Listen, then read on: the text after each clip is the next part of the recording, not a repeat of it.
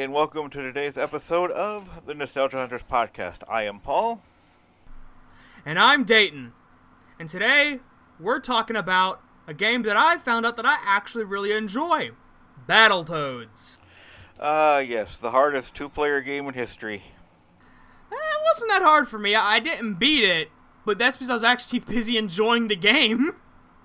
It is an enjoyable game, I'll give you that, but it's hard, and I remember playing this back when I was a kid, and even playing with two players, some parts get a bit difficult, and you can even set it up so you're supposed to play co-op, but you can set it up to where you can beat each other up as well.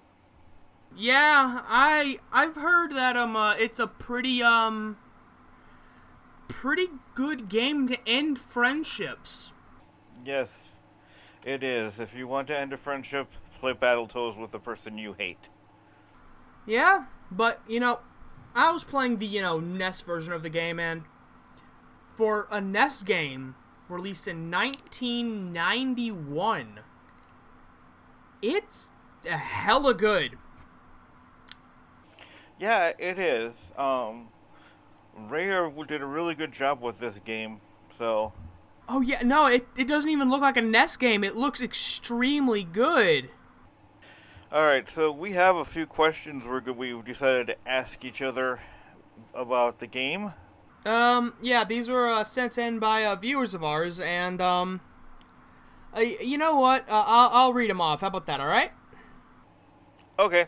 Alright, so, the first question is, in our opinion, what would be the most innovative or ambitious level or moment from the game? And, in my opinion, the whole last game was ambitious. There was so much in the game, so much, that it's hard to actually pick and choose between the levels.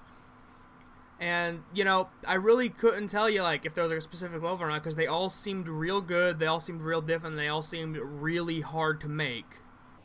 Yeah, I agree. It was a really ambitious undertaking to put on the NES. I mean, it doesn't even look like anything else that has been put up for the NES. Timbuktu? Oh yeah, no, there's not been a game like it since. It looks like an SNES game on the NES. Yeah, or something that came out for the Sega Genesis or something. Exactly. And our second our second question would be how Battletoads were designed, to capitalize and rival the Ninja Turtles based off looks and attitude alone. Who do we find more rad? Well, seeing as the Teenage Mutant Ninja Turtles are made from radioactive waste, and RAD stands for radiation, I have to say that the Ninja Turtles are pretty rad because they're radioactive as hell, and also they survived longer, and I actually grew up with the Ninja Turtles. I didn't grow up with Battletoads. Yeah, I agree. Yeah, the Ninja Turtles had a far better, backstory than Battletoads. Battletoads is just here you're fighting toads. Ninja Turtles had, they were turtles and mutated by radioactive waste and learned the arts of a ninja from a rat who was created with the radioactive waste, and Jimmy? Yeah. And our third question would be, doesn't it suck that Rare peaked in 1991? Now, I have to disagree there. There were good games released after Battletoads. If I'm remembering correctly, Conker's Bad Fur Day and the Banjo-Kazooie games came on after, and I enjoyed them a lot more than Battletoads. I love Battletoads. It was a fun-ass game. But it will never, ever come close to fucking Banjo-Kazooie in my mind. And also, even today, while they're only working on Sea of Thieves is a good-ass game. Real fun. If you have friends and like to yar-har around in the open ocean. But, they didn't peak. They got bought by Microsoft, which was the death nail in their coffin. Yeah, it could have been worse, Because, like, while Battletoads is a good game, better than the games before it, and better than a few games after it, cough, cough, you know what I'm talking about,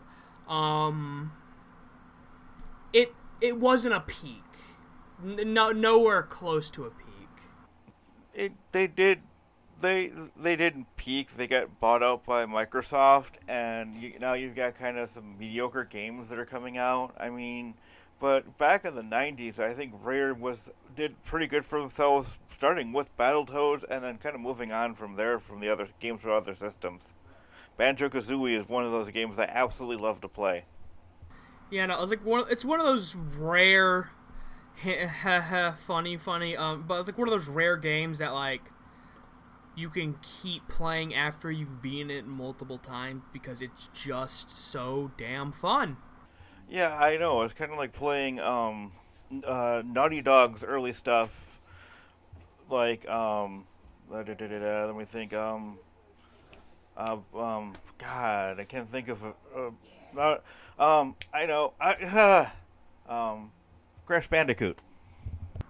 I was waiting for Crash Bandicoot. I was like, where is he going to find it? Where is he? I was about to say, like, I was like, when is he going to realize that it's Crash Bandicoot that he's thinking of? I mean, yeah. I haven't played Crash Bandicoot, like, at all, and that's one of the games that I should add to my want list for the PS1, but I just haven't.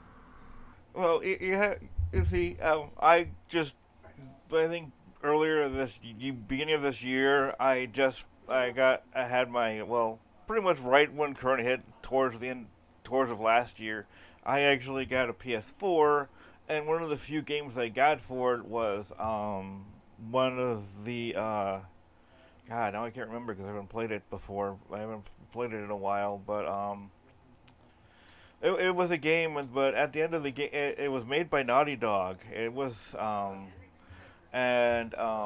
I can't remember. God, I am drawing a blank. I am old. My memory's going. Anyway, but because it was made by Naughty Dog, they threw in a Crash Bandicoot reference at the beginning and at the end. I mean, yeah.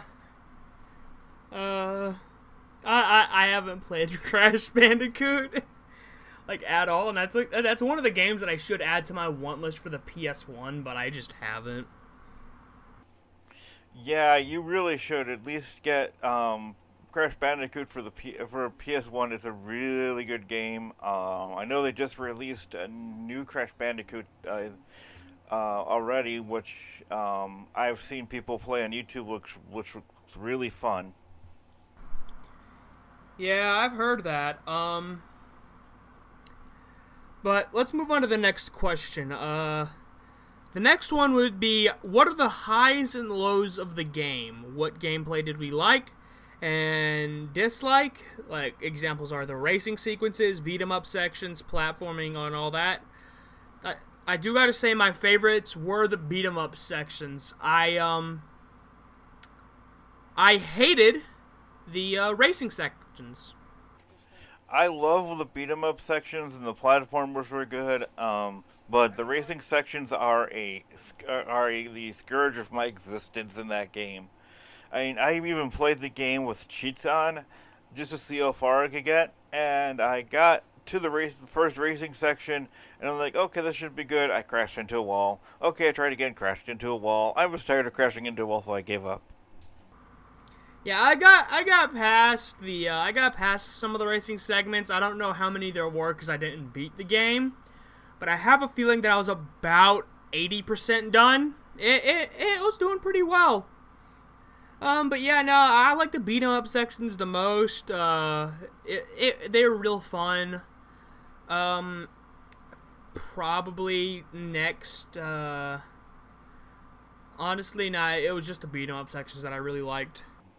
Yeah, like I said, I played the game with cheat codes, and I found out if you put a certain cheat code in, that if you don't punch the enemy in the beat-em-up sections, you are frozen forever until you restart the game, and the enemy just kicks you. I don't remember what we were talking about, so let's just move on to question 6. All right, boys. So, what we got here is, What's up with the animation of the Battletoads when they climb up the snakes? Yeah, that was a little weird with the animation on that one. What I think is probably the issue is that inside of the NES, you can have only so many characters, only so many bytes used, and I really think that the animation was just kind of fucky due to that. Yeah, I agreed with that. It does. I think they just kind of were like, well, we got, let's just throw this type of animation in and call it done. Yeah, it's probably just done because, just to save up limitations and not have to make a whole new thing and all that. Yeah. And question number 7. What are our thoughts on the race level? Well, we already gave those. It was shit.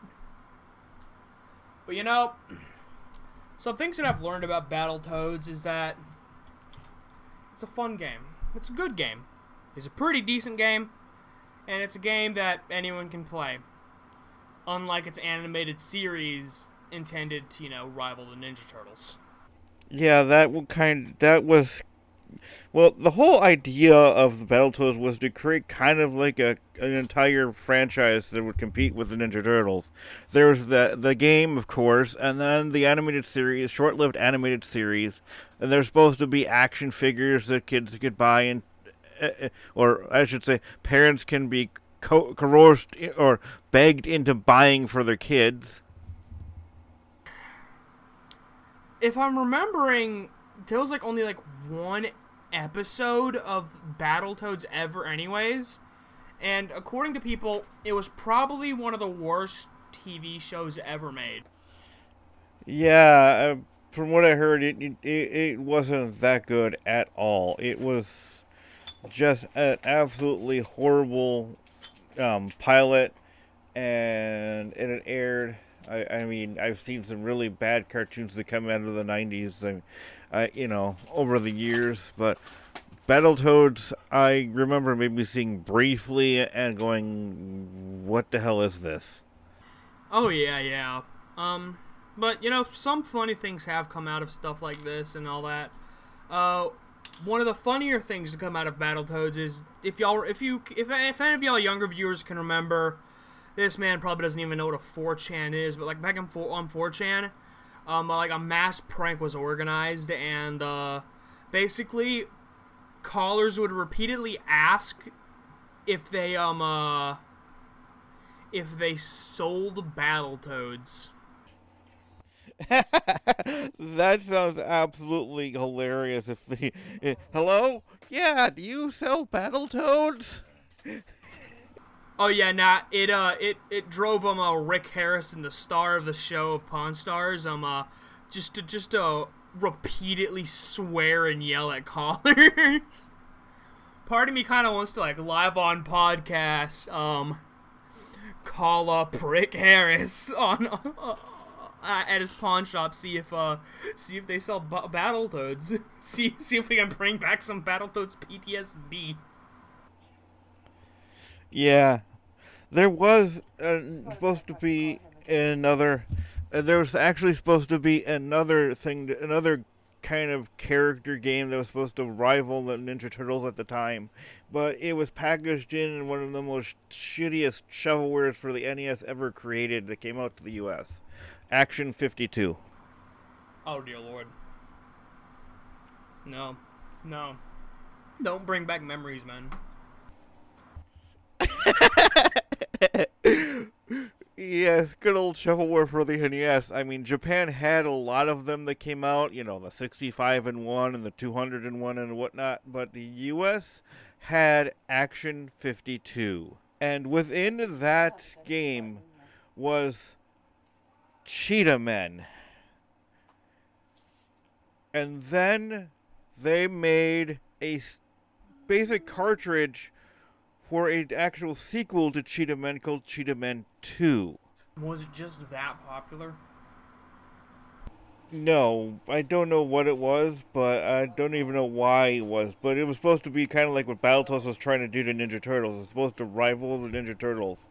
Because there were talks again with action figures for it and an actual animated series for it. You know, there's a difference between Japanese shovelware for the NES and all the older consoles and American shovelware. On American shovelware, they're all shit games. When it comes to Japanese shovelware, it's all hidden gems. Yeah, it is. I mean, I've actually seen some of the games that you find in the Japanese shovelware, and it is like all the parts to like Hudson's Adventure Island and some really good games, and then you get Action 52, and you get crappy looking space shooters. And then you get Tengen's Clax, as I fucking pull it out of my collection. This ugly black NES cartridge just doesn't fit in.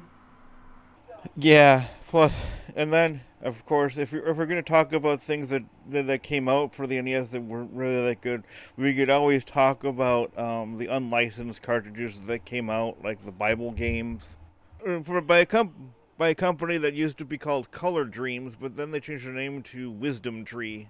Oh yeah, Wisdom Tree. I know what you're talking about now. They were very popular in my church. Yes, old NES games that were basically Bible based. A lot of games were like that. That's extremely weird. Now that I remember it, there's so many Bible games for the NES. I know, and most of them are nothing more than here, do this, and answer a question about the Bible, and then do this, and then answer a question about the Bible. Except for, I think, Noah's Ark, where you had to pick up all the animals, and you had to put them into the Ark. I mean, I think eventually our church, because we had an NES actually at the church, because that was the reward for the little kids. Like, mind you, this is the time when, like, the Wii U was new, so like they could have gotten like a GameCube for like $10, but on the NES, like after a while they just gave up with the church games because those cartridges ended up failing for them and like just stopped working. And they're like, all right, if you can do this well on like a test, because it was a Sunday school, they'd test us on the Bible. They'd let us play, I think, like 10 minutes of Super Mario Brothers, and that was it. Here, you did really well. You did really well memorizing 15 scriptures from the Bible. Here, play 5 minutes of Super Mario Brothers. That's exactly what it was. We'd like memorize like 5 or 6 scriptures, and then we'd have to either write them down word for word to memorize them more, or take like a 10-page test. And like you get like a small reward of either like you can play some video games, or you get like you know those like little like fruit juices inside the little like barrel shaped cups. You get one of those, or like you get like a bag of animal crackers, and that was fucking it. Like, goddamn, you just put me through like a day's worth of work, and you gave me less money than like someone. Than a dead man, really. Yeah, hey, at least you had something like that. The church that I went to when I was married to my ex-wife, the kids didn't even have that. Video games were kind of a no-no. What the hell was your church? Like, was it a Catholic church? Pentecostal church. What? Pentecostal church. I don't know what kind of Joel Osteen BS that is, but I like how we went from Battletoads to religion. That's lovely. So let's bring it around to some politics here. Yeah, I know. We went from yeah. So what did you think of the game? Well, the game it's like an 8.5 out of 10. If I have to say like as in the past, when that game came out, like if that game came out like a few years before on the NES, not in 91, it'd be a 10 out of 10. It'd probably be one of the best games on the NES selling because, the fact that it's the best looking game on the NES. But nowadays, I'd give it an 8.5 out of 10. Like, it's a fun game. If you have it, you have an NES, or if you do the one thing that Nintendo does but says you can't, well, you can have some good fun for a minute until Nintendo comes and sues your ass for emulation. Yeah, I mean, you gotta... Battletoads is a good game. I mean, back in the day, I'd give it a 10 because it is a fun game, and it's, I mean, for something that came out for the NES with that kind of graphics, that compared to what came out before that, it's a great game. Nowadays, maybe an 8.5, maybe a 9, but still, it is a good game. Oh yeah, like, some of the stuff that they do on these older systems is very amazing. Like, there's a tech demo out there for the Commodore 64 that came out a few years back. Wireframe 3D. Nice. Wireframe 3D on a Commodore 64. 3D graphics on the Commodore 64. That's, yeah. Like, some of the stuff people can do on these systems nowadays, because back in the day, this was still possible. Today, it's possible because it was possible back then. The only reason why we could do it now and they couldn't is because back in the day, they had 10, 15 years on that computer. Today, we have 30, 40 years on that computer, and we know everything about it down to literally every single 1 and 0.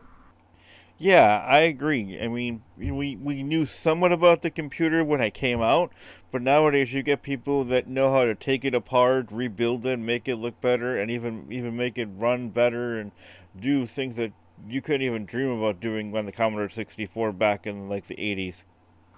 Yeah, because, while, it's still original hardware that does this. It's just, nothing has changed other than the fact that we learned exactly what the Commodore can and can't do, and then we told it, nah, go to 11. Don't stop at 10. Yeah, let's see how far we can push the limitations of the Commodore 64.